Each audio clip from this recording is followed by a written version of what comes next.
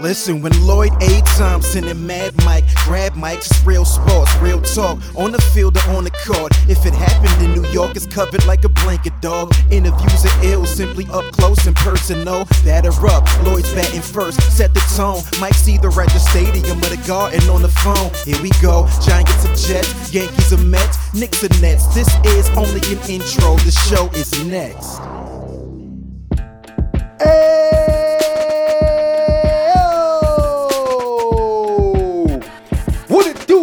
Today is January 15th, 2018, and I would like to welcome you to this week's Lloyd A. Thompson and the Mad Mike Sports Talk Show. Woo-hoo-hoo! Tell me that intro ain't fire, listeners. That intro gets me amped every single time I hear it.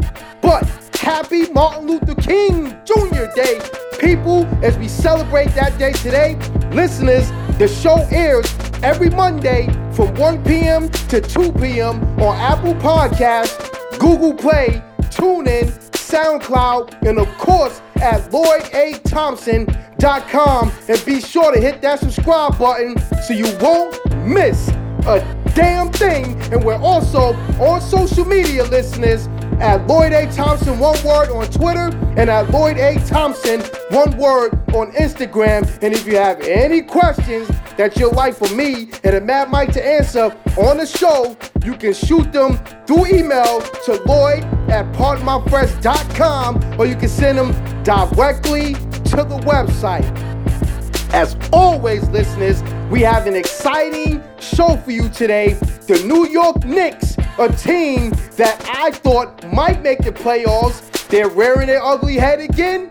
And I'm going to tell you why they should be sellers as soon as the All-Star break comes, or before the All-Star break comes. But the season is over, folks. I'll get into that. We have some NFL playoffs being played over the weekend, so me and Mad Mike can touch up on that. We'll touch up on some Yankees. We'll touch up on some New York football sports. So always, guys, let's buckle up, sit back and relax, and start spreading the news. Hey, yo, let's get it. Ladies and gentlemen, it's Monday. That means it's time to talk sports with Lloyd A. Thompson and Mad Mike. Let's go. Listeners, we gotta find out where the Mad Mike is calling from. Yo, Mad Mike, where you calling from today, baby? Hey man, I'm at the Garden. Knicks are starting a 7-game road trip. I'm just trying to see if I could catch any suits and find out what other moves they have for us. You know, they gave us Trey Burke and Wave Sessions. I'm trying to see, if we can expect some other moves coming right after this. Well, I'll tell you what, man, you saw a stinker today, but we're going to talk about the Knicks the second half of the show. But we're going to start the show off with some NFL football that was being played over the weekend, Mad Mike. There was playoff footballs with the Patriots versus the Jaguars. The Patriots versus the Jaguars, and the Eagles versus the Vikings are set for conference championships. So, you know, the Patriots beat, I'm in a stupor right now, but the Patriots beat the Tennessee Titans over the weekend. The Minnesota Vikings defeated the New Orleans Saints. So the Sunday games were a lot better than the Saturday games. So the Jaguars took on the Pittsburgh Steelers in an offensive shootout that the Jaguars won. Now, the Jaguars with Blake Bortles at quarterback, Mad Mike, handled the Steelers, who spent the entire week talking trash about being hype about playing against the Patriots.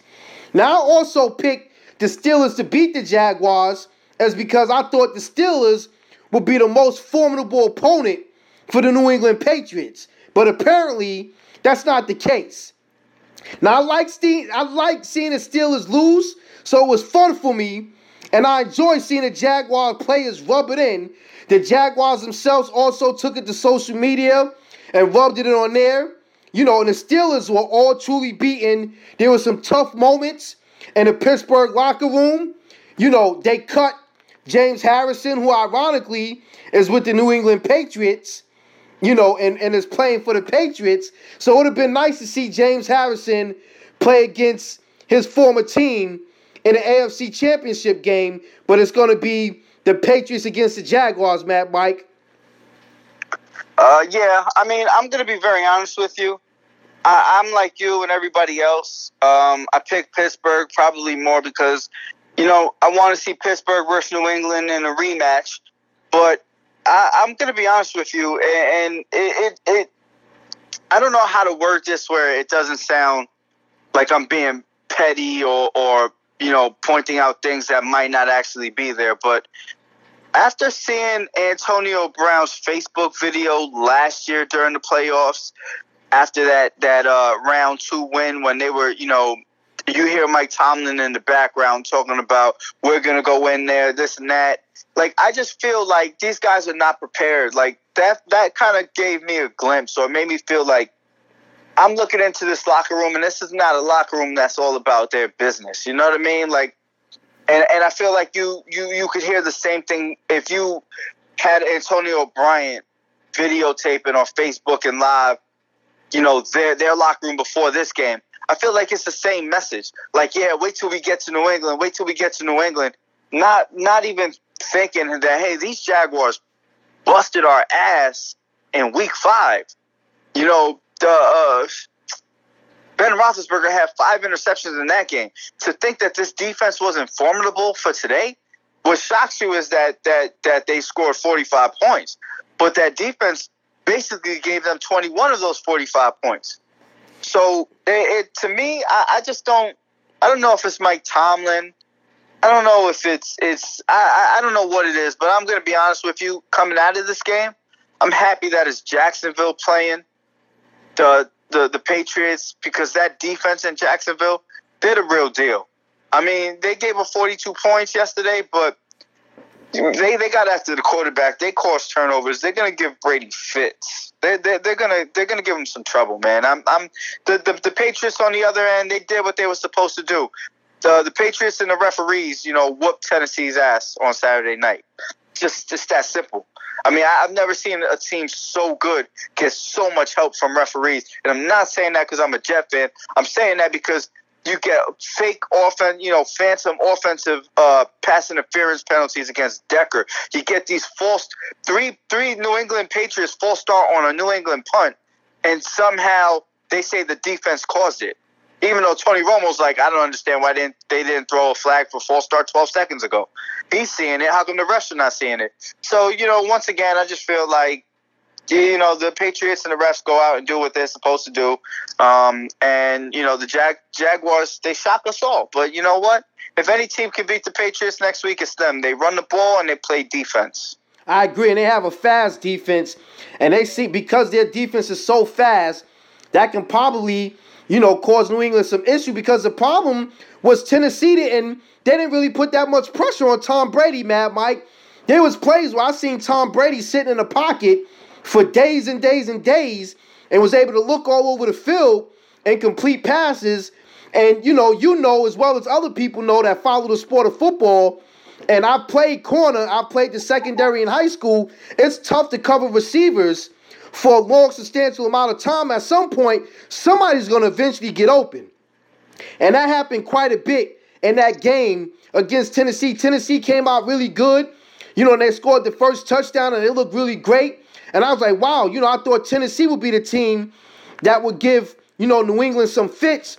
But, like, after that first touchdown, it was all downhill. Like you said, there was some issues with them not getting calls. But they got to put pressure on the quarterback. Tom Brady is too good to let him sit back in the pocket and, have days to throw the ball. He's going to find somebody, And, it ended up being a beatdown. But I agree with you. Jacksonville does give, they are a formidable opponent for New England. And I think they can beat New England because of their defense and their offense. I wasn't too enamored with the Philadelphia game either, man, Mike. It was a boring game. Nick Foles managed to pull that game out. It was a game that I felt could have went either way, but Philly pulled it out. So it's good to see some fresh blood, in the NFC Championship game, with them knocking off Atlanta. But I really think now my pick for the game of the entire weekend Mad Mike, was the Minnesota Vikings against the New Orleans Saints. Now, it was all Minnesota in the first half, but they started to let the Saints back into it, especially after some key injuries. But the Saints came back from being down 17 points, Mad Mike, and they took the lead with 3 minutes remaining in the game. And then the Vikings took the lead back with a long field goal, a 53-yard field goal. Mind you, that the guy that the field goal kicker might have made from 56 or 57 yards. And in the process, they left a little bit too much time on the clock because they elected to pass instead of run. And after Sean Payton, after Sean Payton had blown 2 Saints timeouts on challenges early in the second half, Mad Mike, the Saints took the lead back and didn't let it go until they did. Now, Stephon Diggs, he made a crazy touchdown pass as time expired, giving the Saints the win. But one thing was clear from the games, Mad Mike, and you touched on this. The officiating remained terrible. Bad calls were everywhere in all the games, but especially in the second half of the day. Not only do we not know what a catch, is, but referees don't know what pass interference is. There was a glaring missed one that was committed by Minnesota in the first half and 2 by the Saints in the second half. So the referees have got to get their act together. I don't know if the NFL grades the referees and they do it based on what the NBA does, where the best officials are picked based on grades to referee the playoff games. But if they don't have something like that in place, the players' union need to bring that to the table, and this needs to be corrected, or they need to utilize instant replay a lot more. But the AFC Championship game is set for 12 o'clock on Sunday, on January 21st on Sunday on CBS, and the NFL Championship game is set for 3:40 p.m. that same day on Fox. But the officiating needs to get it together, Mad Mike, because believe it or not, the officiating can win and lose games for teams, and that's a shame. Yeah, I mean, listen, anybody that watched Saturday night's game against Tennessee and the Patriots, you can't tell me that game didn't change on those 2 calls. You just can't. I mean, we're talking about New England punting from their own end zone, and we all thought, I mean, the refs called it and pushed them back. They were 4th and 5, and they were going to punt from 4th and 10, and a ref came in after they had already made the call and spotted the ball and said, wait a minute, no, the defender made them jump off. It was not encroachment, but he forced the false start. And in my head, I'm like, there's no way that they're going to pick this ball up and give them from 4th and 10 to first down. And they did it. And New England goes and they score the touchdown. And it's 14-7. And on the very next drive on 3rd down, Eric Decker, 2 yards in, all he did, the defender went to jam him at the line. All he did was knock the boy, the cornerback. All he did was knock him off of him. And the defender basically stumbled. He knocked him off balance, and he got open. It was a first down. It was a huge play for first down, and they called offensive pass interference. He caught the ball for a 12-yard play, and they called him for offensive pass interference for something he did 3 yards into the route. It was unbelievable to me. And then you saw Gronk do it on the very next possession for the Patriots, where he's 20 yards downfield and he's fully extended. And Tony Romo said it. You can't call one and not the other. So these refs, they have to get consistent. And I do want to say Stephon Diggs made an amazing play. And I don't know what the safety for New Orleans was doing. Minnesota had no timeouts left. All you have to do is wrap him up and keep him from getting out of bounds, and this game is over. Tackling is a lost art. But I will say this. I've seen a replay 10, 12 times already. When I first saw the play live, I said, how the heck can this guy go for that hit? How can you try to make a big hit on that play opposed to just getting the guy down and letting the clock run out. But if you look at it again, it looks like he kind of went low and away from the Diggs, who was up in the air, to avoid a 15-yard penalty. It really does. If you go watch the replay, it looks like he didn't want to get hit with that hitting a defenseless receiver penalty, given the extra 15 yards. That 15 yards would have put them on the 46-yard line, on the 46-yard line of New Orleans, and it would have had a little bit of time left on the clock. They would have had a chance. Like you said, he could have made a 57, 58-yarder. So it looked to me like they were kind of trying to play it safe and not even give them a shot at the field goal. Either which way, man, you just got to wrap a guy up. I don't know, man. You played football for a long time. I don't know why wrapping guys up has become a lost art for these safeties. Well, I know you want to put the big hit, man, but sometimes you just got to wrap. You got to wrap up, man. You just said the key word, Mad Mike. Right about now, everybody is all about making that big hit. And you still, we've talked about this on the show before. And just to kind of go back to the Decker play, you have 5 yards. The defender have 5 yards to jam a receiver. Well, guess what? The receiver it's the same thing for the receiver. The receiver has 5 yards to fight for his right to make to do a pass route or whatever the case may be.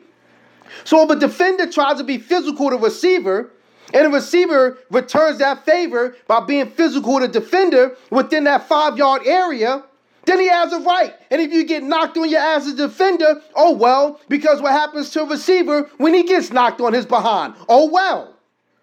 Yeah. So they definitely blew that call with that, man, Mike. Definitely. Yeah. And I just feel like it. I feel like it changed the game, man. I mean, I could be just crying over spilled milk, but I was watching a game with my brother-in-law, and he told me, he said, this is where the game changed. He said, this is exactly where the game changes. Every time you watch the Patriots play, this is where they just keep chopping wood, and they just need that one opening. And sometimes the team gives it to them. Sometimes the refs get it. Either which way, they're not apologizing. They're going to take advantage. That's where the game changed. They had new life. You saw that they started the game with back-to-back 3-and-outs. And on the third drive of the game, Tennessee's up 7-0, and you're like, okay, wow, what a game. Maybe they came to play, and then all of a sudden, you see the flag,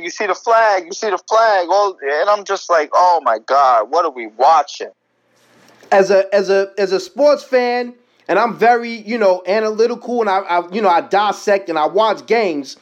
I'm a very firm believer, Mad Mike, that in every game that is played, in any sport, there's always, well, not always, but most of the time, probably over 90% of the time, there's one play, or there may be one sequence that will change the complexity or outcome of a game.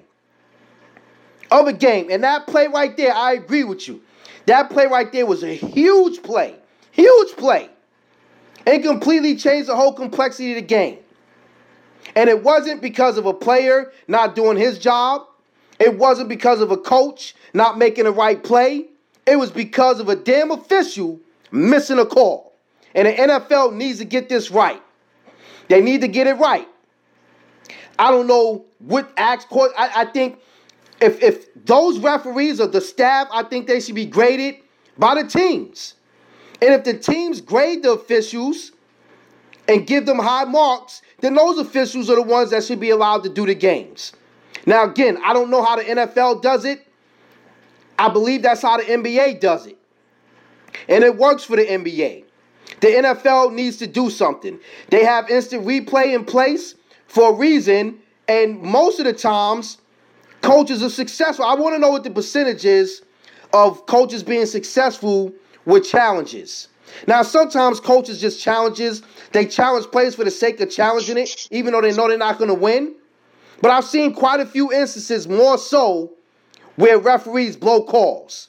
Like there was a play when Leonard Fournette in that game, Mad Mike, where he broke. It was a crucial play that he scored on a touchdown where he broke to the outside and he scored, and the referee said he didn't score. Clear as day, he was inside. He never went out of bounds. and his leg touched the pylon with the ball going inside the pylon, but they said he was out of bounds. Went to instant replay, referees were wrong. You just can't have that. You can't have that. And then when people speak out about the officials, they get hit with big fines. What do you expect? What do you expect coaches to do? What do you expect players to do when they feel that referees are dictating the outcome of games? Something needs to be done about that.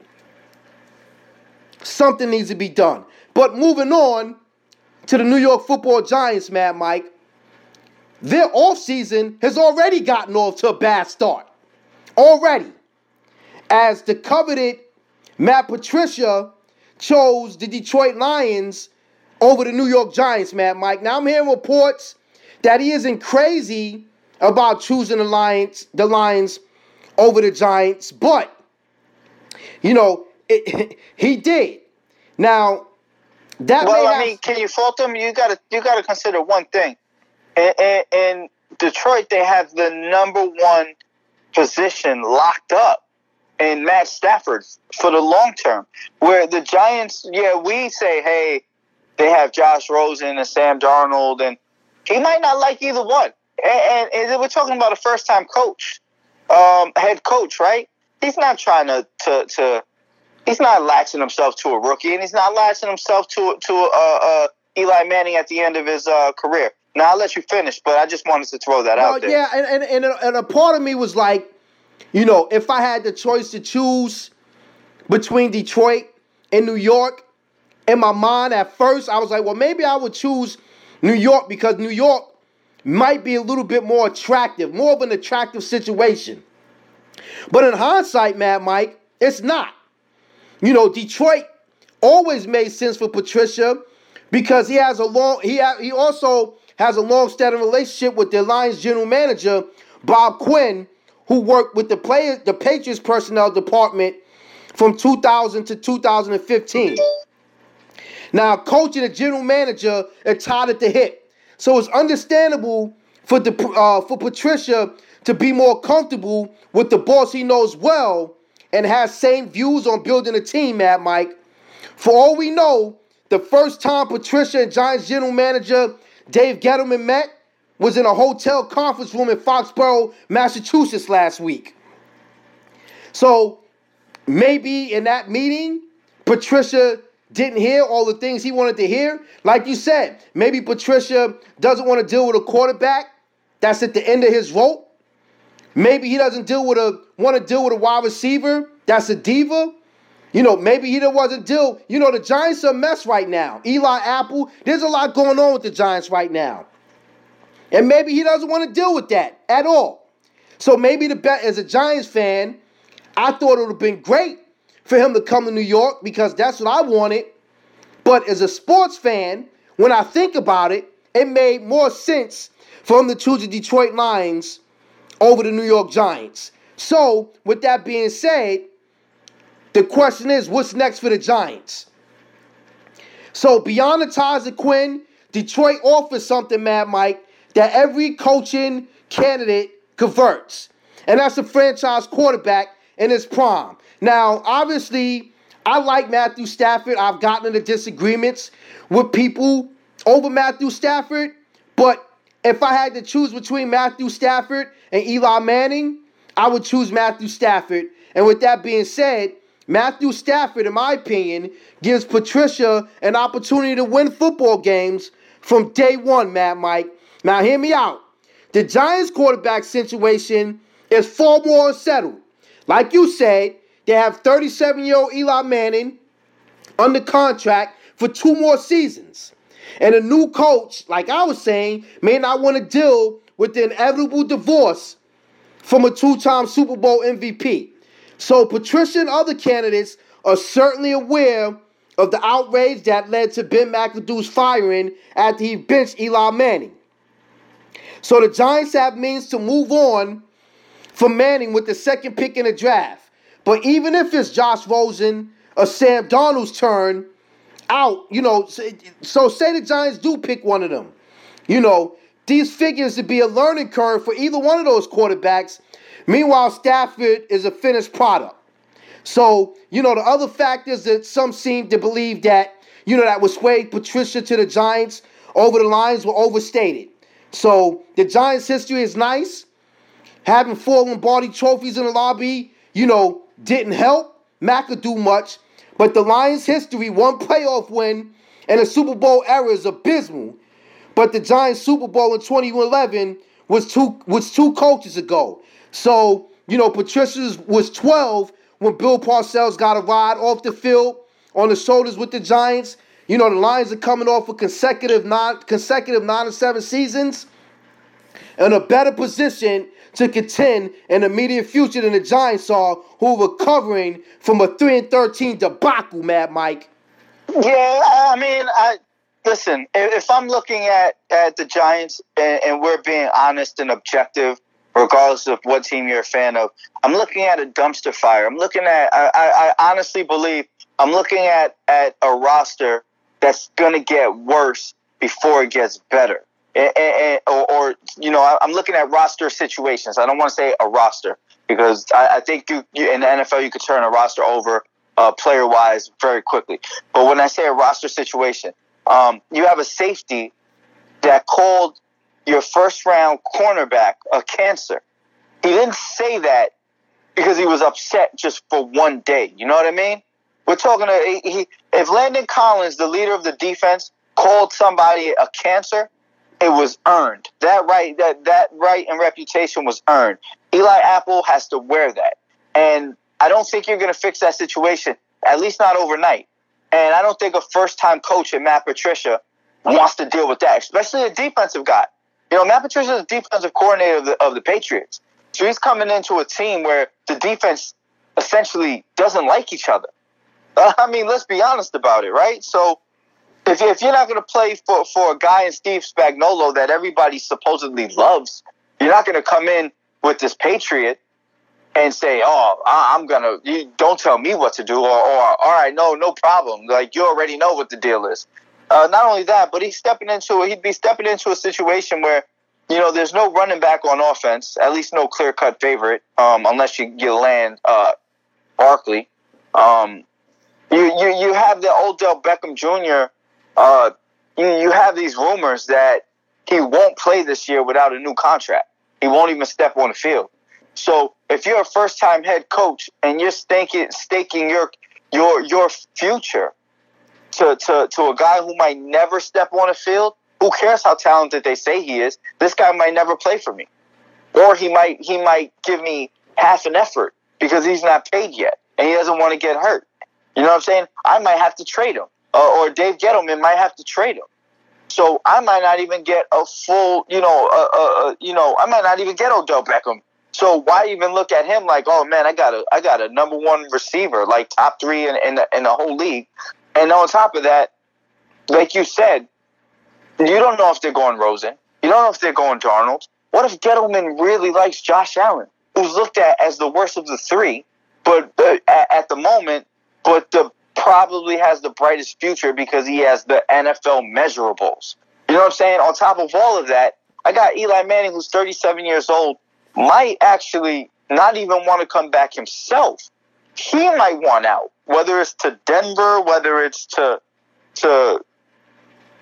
Jacksonville, which doesn't seem very likely with the way Blake Bortles has gotten to an AFC title game. So I'm looking at it and I'm saying, you know what, with Matt Patricia, he already has the offense in place. He has nothing to worry about. They have Golden Tate. They have Eric Ebron. They have Marvin Jones. They have a ton of receivers out there. They have the running backs. I mean, not great running backs, but they have the running backs. They started building the offensive line, and like you said, they got a franchise quarterback. Detroit looks a lot more stable right now than the Giants, regardless of how many playoff wins they have over the last 10, 11 years, whatever you want to look at it. In the end of the day, I'm just looking from a roster standpoint, and they look more stable. And if I'm a first-time head coach, remember something. If Matt Patricia comes to the Giants and they look bad, Matt Patricia may never get a coaching job ever again as far as being a head coach. Look at what just happened to Ben McAdoo. Do you think anybody in the league is ever going to – we had this argument, right? Ben McAdoo is never going to get a head coaching job ever again. So if you're him, you're saying, not me. That can't be me. I'm taking over Detroit. It's more stable at the moment, and I'll live with my decision. Well, I'll tell you this much, Mad Mike. You would think that the Giants should be a desirable destination for other candidates, but I will say it will be time to sound an alarm if Pat Schumer turns down the Giants and go to the Cardinals, who have a worse quarterback situation and no obvious ties to the front office to lure the Vikings offensive coordinator. But losing Patricia to the Lions doesn't say anything about the Giants organization that wasn't known at the start of the coaching search, Mad Mike. The Giants organization has turned into a joke. It's turned into a joke, Mad Mike. A big joke. Now, I mean, is it safe to say that the Jets organization can possibly be being ran better than the Giants organization? Well, no. See. Here we go. I'm gonna say no, and I'm gonna tell you why. Why I don't think you can say that, because look at the Jets. I mean, Doug Marrone is taking Jacksonville to the AFC title game.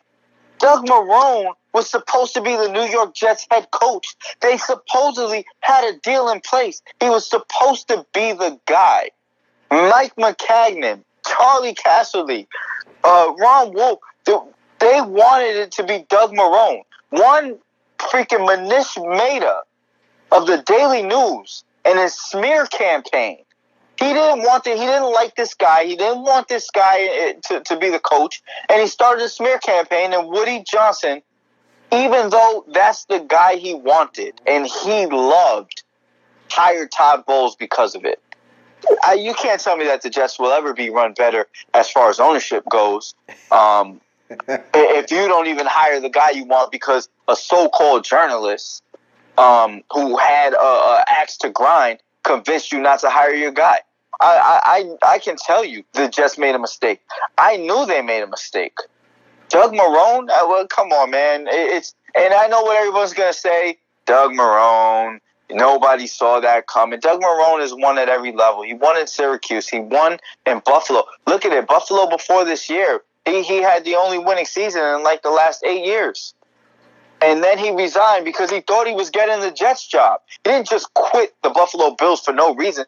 What head coach resigns to be an offensive coordinator or defensive coordinator or offensive line coach for another organization? He resigned because he was given word that the job was his. We'll see what happens, Mad Mike. I mean, at this point, I have zero faith in this organization. The man that I wanted is now gone.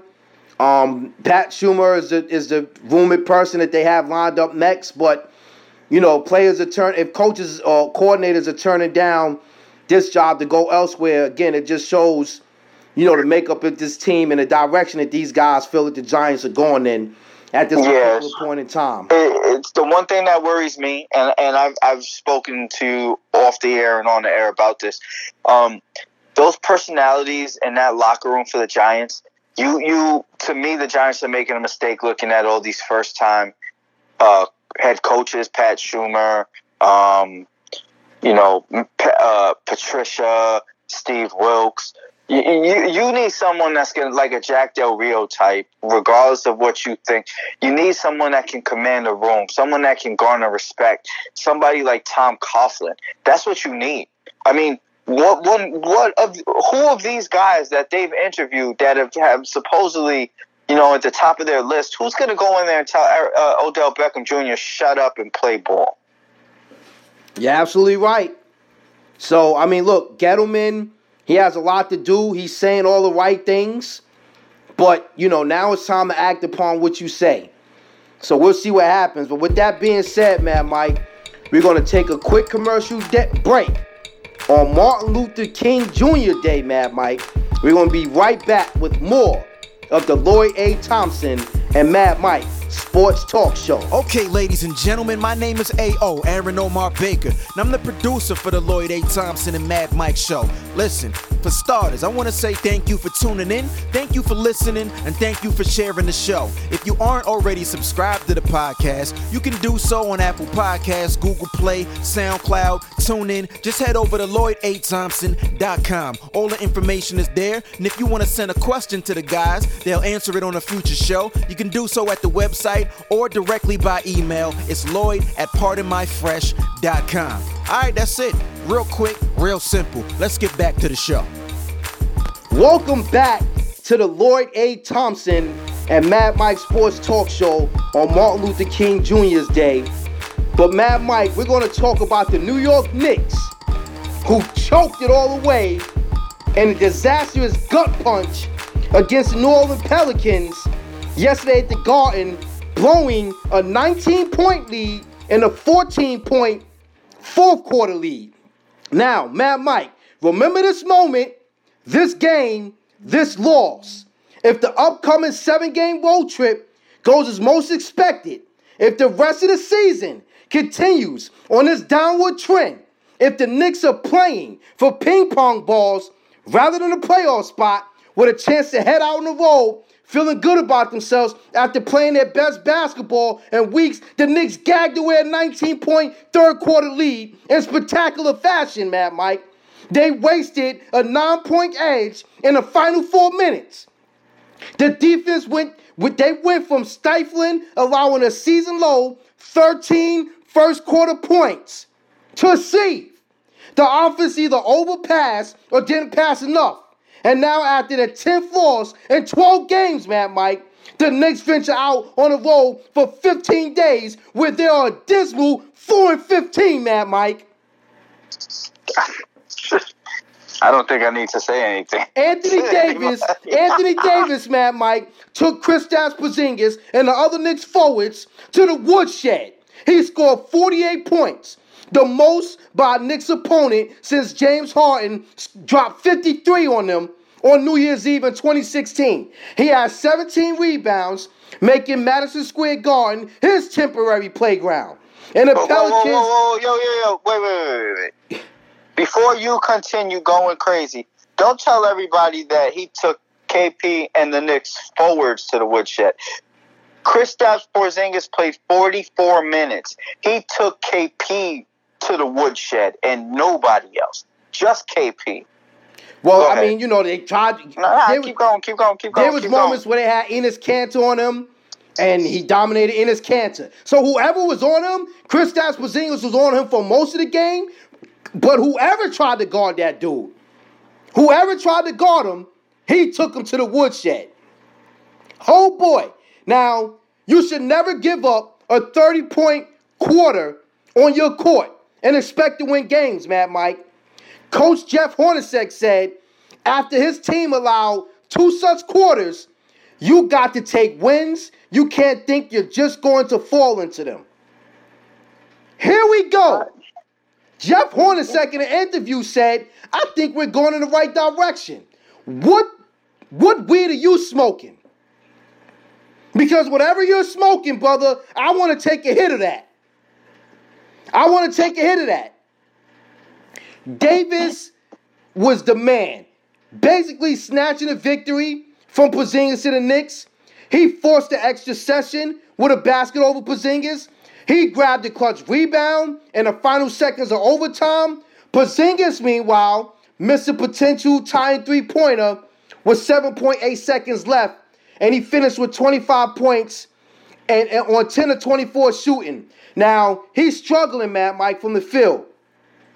He just managed 3 points over the final quarter and overtime, while Davis had 13. And I agree with you when you say that at this particular point in time, Kristaps Porzingis is being overplayed right now. He's complained. He said he's tired. So he's giving you indications, Mad Mike, that he's running out of gas. He's giving the coach indications that he's running out of gas. And Jeff Hornacek is still running him out there. Yeah, but here's the problem, man. Here's the problem. That's your superstar.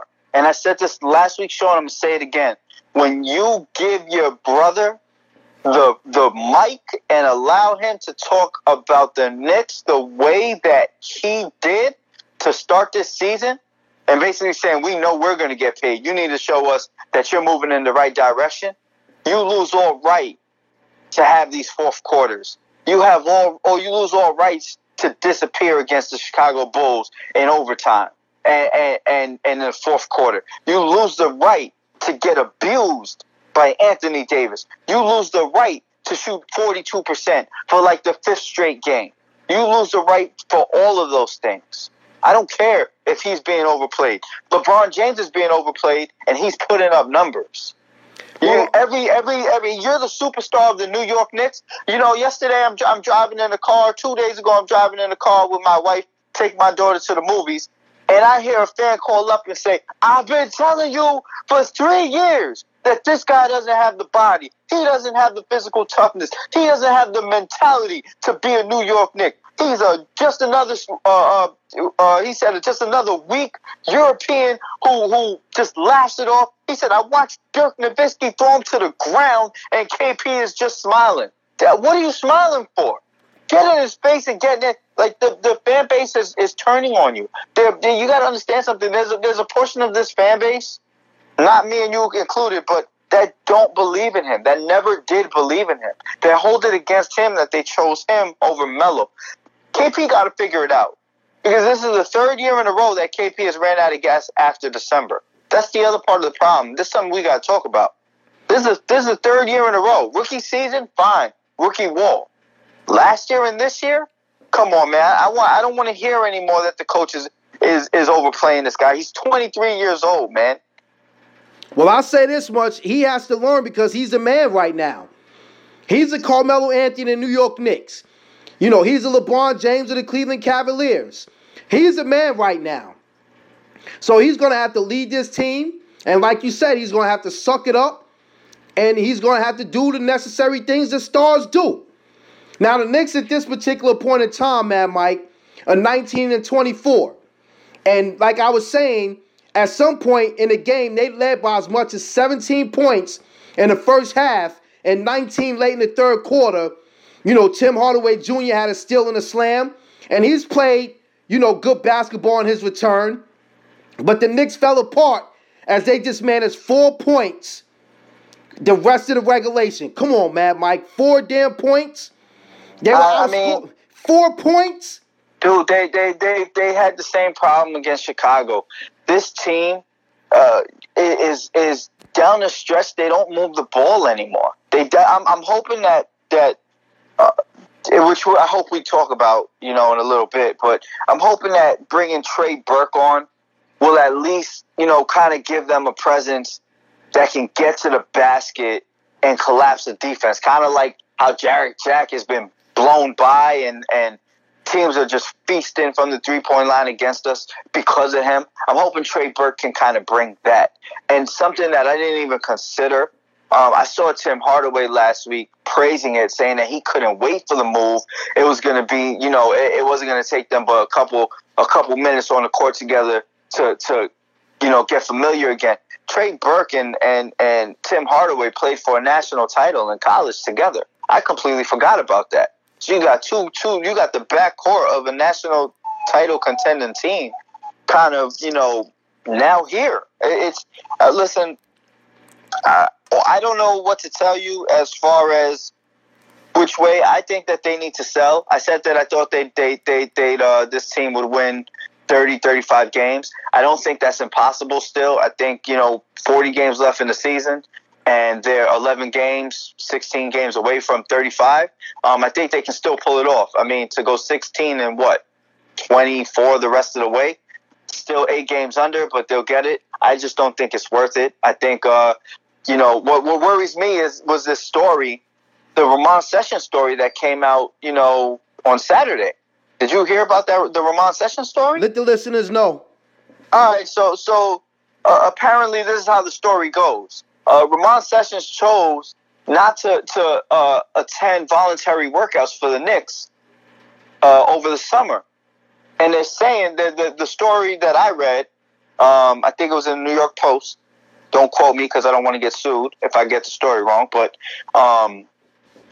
he didn't show up for voluntary workouts. Obviously, he's a veteran, and what the hell? What does he have to show? I'm a vet. I'm not going to voluntary workouts.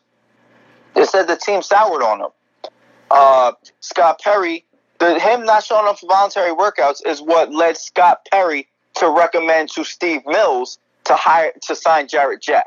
So it tells me that Ramon Sessions was Steve Mills' hire, signing, that's who he wanted.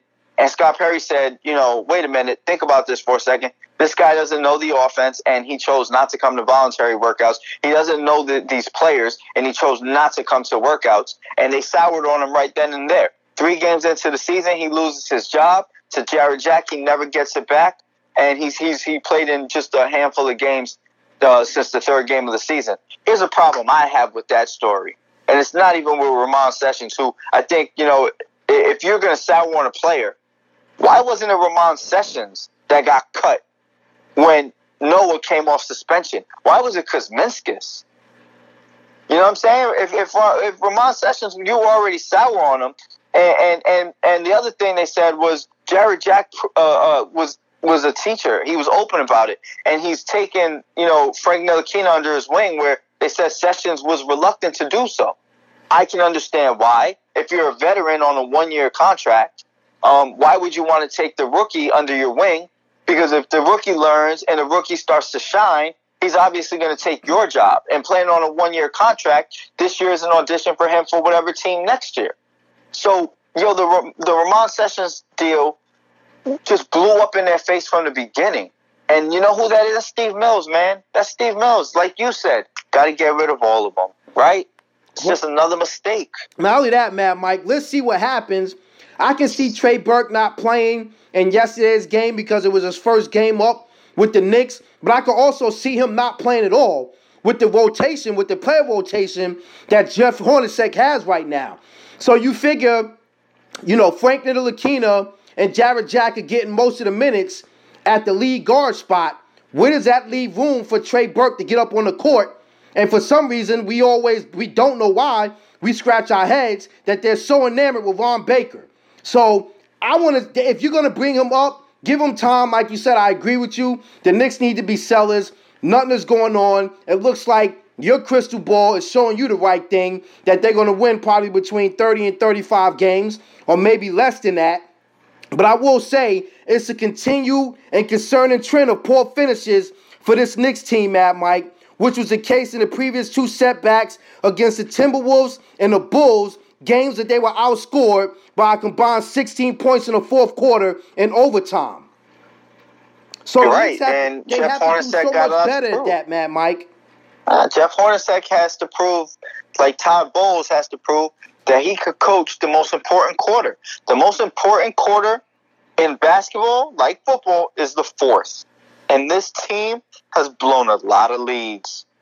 And to me personally, you know how I feel about Bowles. You blow 4th quarter leads, that's on the coach, you got to fire him. And I'm saying the same thing for Hornacek.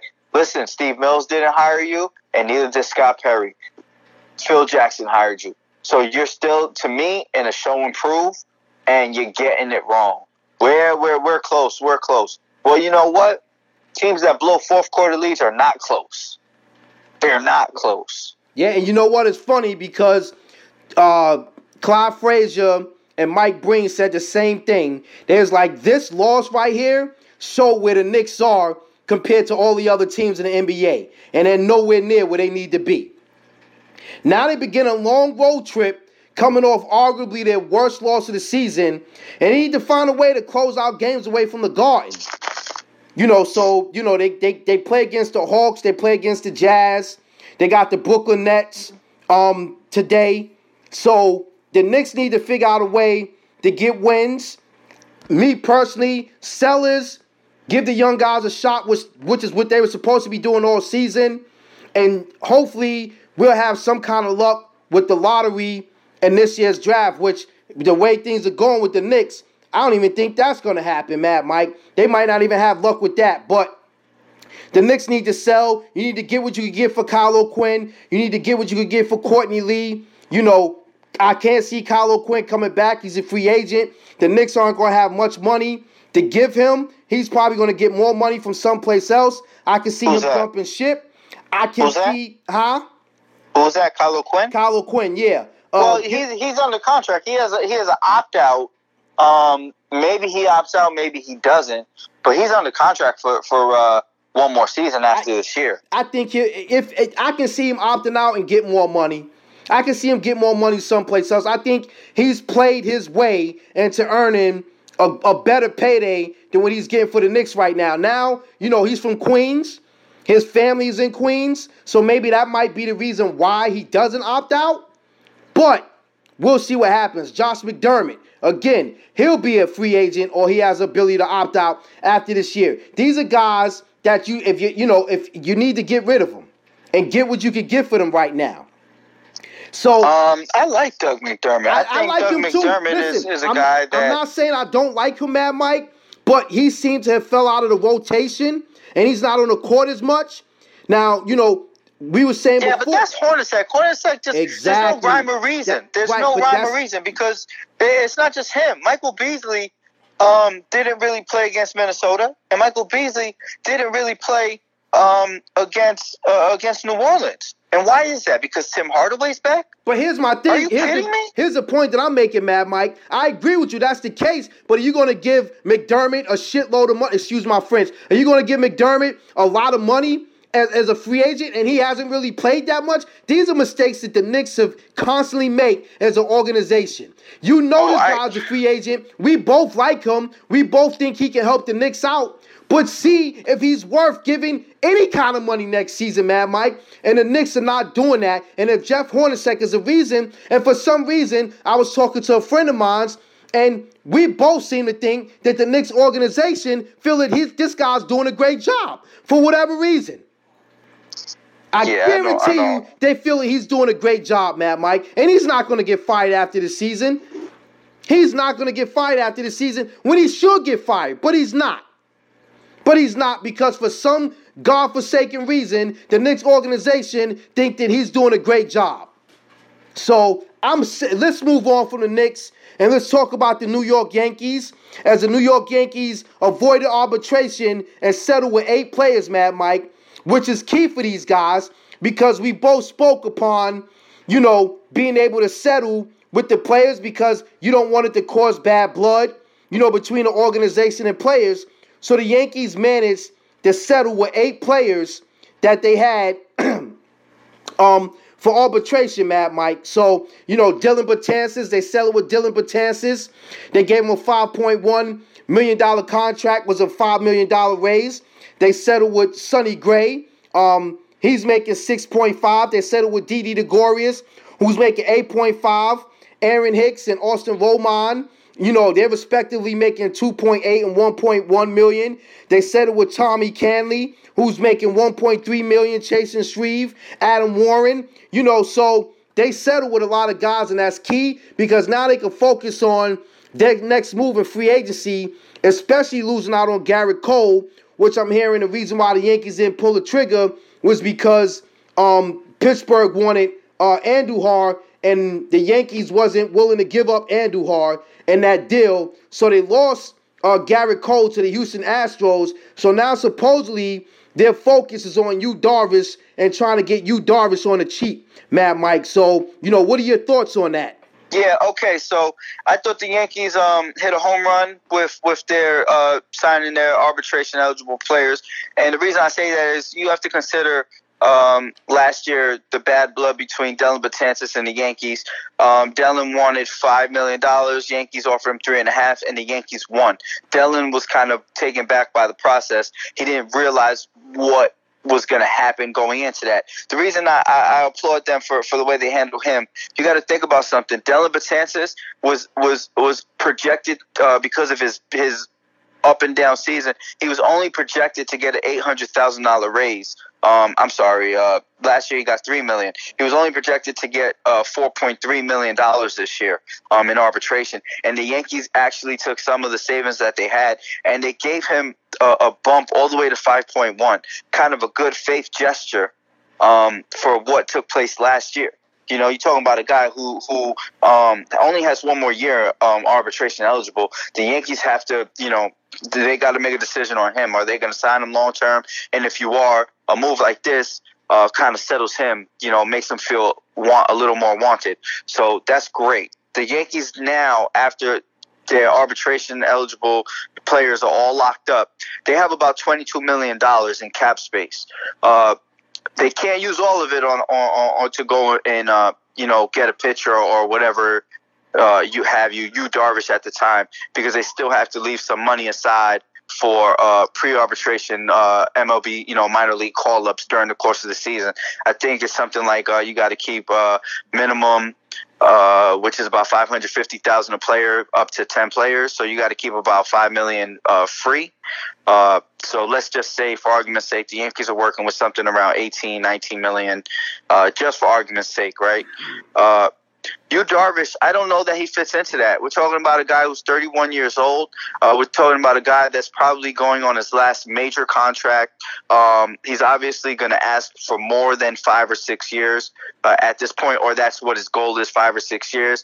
That would give you, the Yankees, a pitcher who's already had Tommy John, so he's about 36. So I know the Yankees say they're interested for the right price, but I don't know what the right price is. Honestly, man, I don't know that I would make the move. It's not my money, so I would make the move. You know what I'm saying? It's not my money. And I want the Yankees to win a World Series. He solidifies the roster, the rotation. So I say I don't see it happening. I'll say that. Well, here's the thing. Here's the thing, man. I hate to cut you off. So you have Darvish, you have Alex Cobb, and you have Jake Arrieta. So next year you have like Crenshaw and Keuchel, and those guys will be free agents. But do you sign either one of those three guys to a contract? No. Here's why. If you're going to sign anybody, it's going to be Darvish and Darvish only, because he's top of the rotation. He's a top of the rotation guy. He's an ace, a one or a two, regardless of what you saw in the World Series. We'll call that the outlier because he's never been that bad ever in his career. So I'll say that's the guy you go. Alex Cobb at best, in his best season, Alex Cobb is going to be a 3-starter. And on these Yankees, do you really need a 3-starter? We're talking about, you have Luis Severino, Tanaka, Sonny Gray, and CeCe at 4. Alex Cobb is not really bolstering your rotation. And not only that, if you sign Alex Cobb and he's your 3-4, he's stopping a kid like Chance Adams, Justice Sheffield, Domingo Armand, Domingo Acevedo. He's stopping these guys from getting calls up. Guys that actually have better stuff than him and might have a higher ceiling than he does. You're never going to know unless you call him up, right? Not only that, but you invested in Jordan Montgomery last year and really developing him, as a rotation guy. So I don't see it. I see either it's going to be an ace, a Michael Fulmer, a Darvish, Chris Archer, or it's not going to be any of them, and they're going to focus on the offense. So they still have some money. Now, let me ask you one more question before we close the show out. Would it be best for the Yankees to hold on this year and give the Chance Adams and the Jordan Montgomery a shot and go after somebody like Keuchel or Kershaw next season? Because if they sign Darvish, to just say they sign him, I doubt if they turn around and go out and get one of those guys next year. But we are talking about the Yankees, so anything is possible, and a luxury tax will reset, so they'll be able to play with their money like little kids in a sandlot. But, should they do it or should they hold off and take their chances next year? I don't think.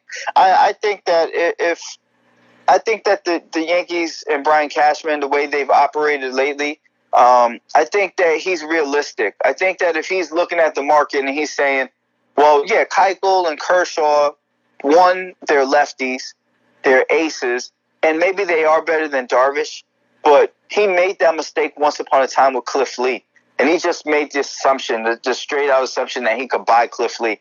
Now, you have to know that you can get those guys. If you have a real shot at Darvish, a better shot at signing him this year, why wait for next year? You act now, and then next year You don't have to worry about it. That's what he did this past year with the trades, right? He got Tommy Kahnle. He got David Robertson. He solidified his bullpen with guys that were locked up long-term. So now this offseason, he didn't have to look at the bullpen, right? I'm already straight. Well, next year, I don't have to look at the rotation, and I can focus on Bryce Harper and Manny Machado and all these other guys. And in a way, that's kind of what he did with the Giancarlo Stanton trade, right? I don't have to worry about if Bryce Harper is or isn't going to come here. I don't have to worry about if Bryce Harper's going to ask for $400 or $500 million because I traded for Giancarlo Stanton, and I'm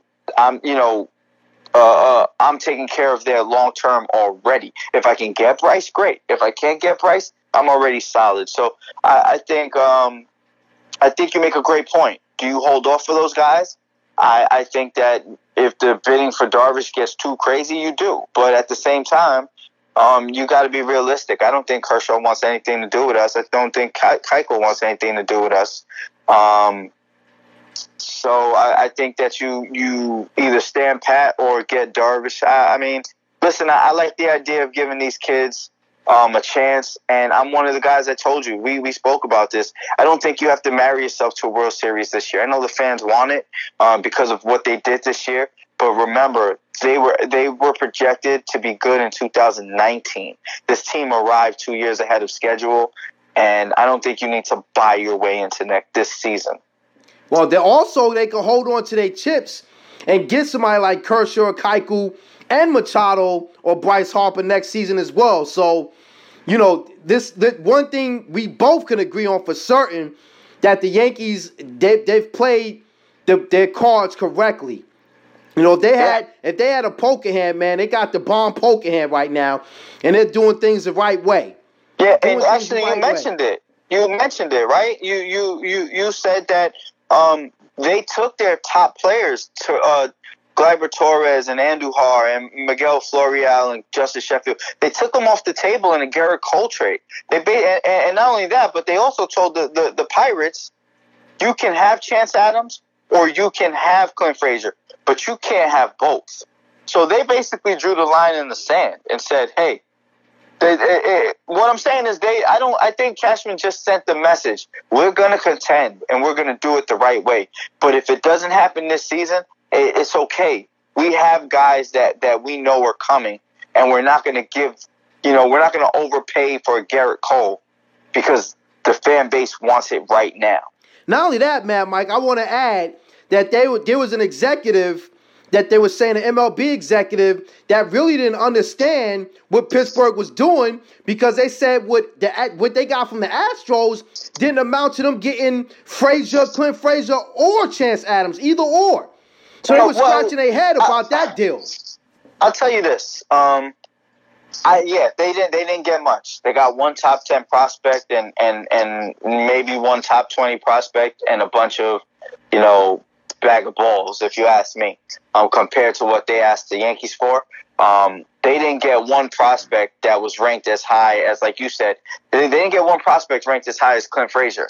But I will say this, Joe Musgrove was really highly touted, man.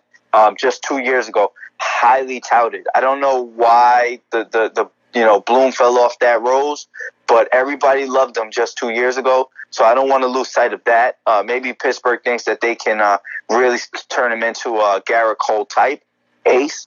But yeah, the Yankees were getting robbed, and Brian Cashman saw it, and I applaud him for saying, you're not getting anybody close to Clint Frazier from the Astros. How dare you ask me for Clint Frazier plus some? And not only that, they weren't even asking for Clint Frazier. Like I told you, they don't have a need for an outfielder. They have a need for a freaking infielder, and they were asking for Andujar or Torres. And good for Cashman, because both of those guys are going to play for the New York Yankees this year. Yeah, listen, man, I totally agree, and that's why I say, man, these dudes are doing things the right way. But with that being said, that's going to bring us to a conclusion of this show. I want to thank you, the listeners, for chiming in and hanging out with us as always. I want to thank the Mad Mike for taking time out of his schedule, and we both would like to thank our producer, AO Omar Baker, for doing what he does to keep this thing going. And with that being said today, guys, today is a special day. Today is Martin Luther King Jr.'s birthday. And with that being said, we're going to celebrate his day by finishing the show off with one of his most famous speeches, I Have a Dream. So, guys, God bless. Be safe. Me and the Mad Mike will catch up with you in 7 days. So even though we face the difficulties of today and tomorrow, I still have a dream. Yes. It is a dream deeply rooted in the American dream. I have a dream that one day this nation will rise up and live out the true meaning of its creed. We hold these truths to be self-evident, that all men are created equal.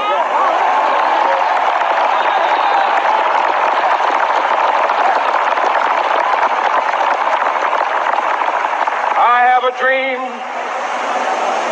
that one day on the red hills of Georgia, the sons of former slaves and the sons of former slave owners will they be able to sit down together at the table of brotherhood.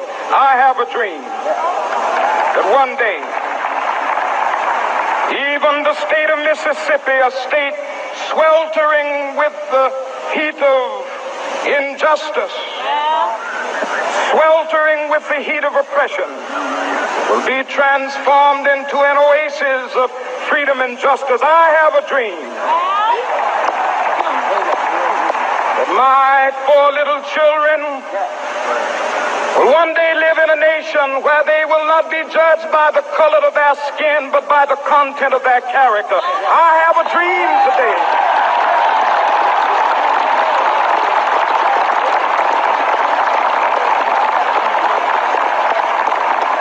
I have a dream that one day, down in Alabama, with its vicious racists, with its governor having his lips dripping with the words of interposition and nullification. One day right there in Alabama, little black boys and black girls will be able to join hands with little white boys and white girls as sisters and brothers. I have a dream today.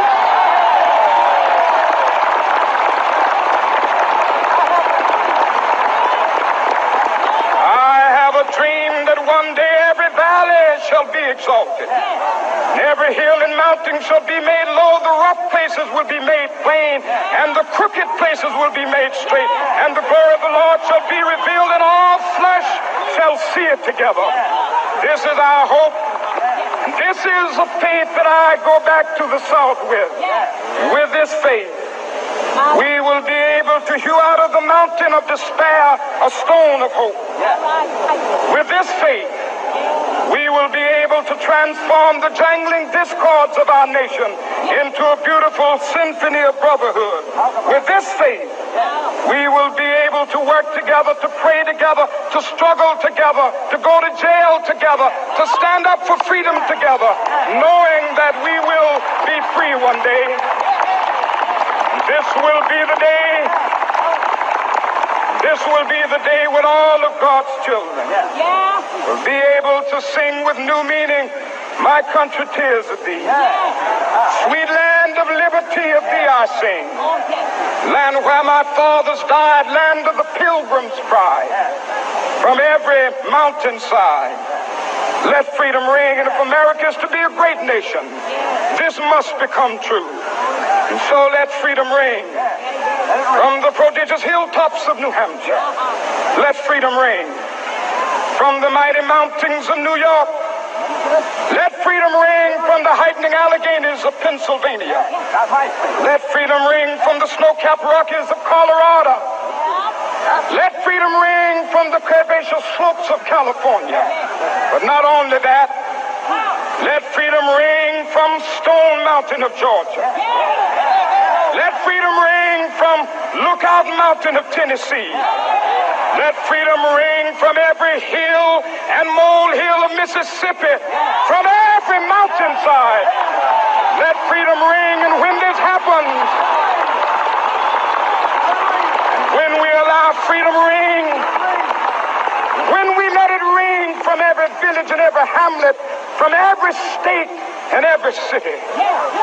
We will be able to speed up that day when all of God's children, black men and white men, Jews and Gentiles, Protestants and Catholics, will be able to join hands and sing in the words of the old Negro spiritual, free at last, thank God.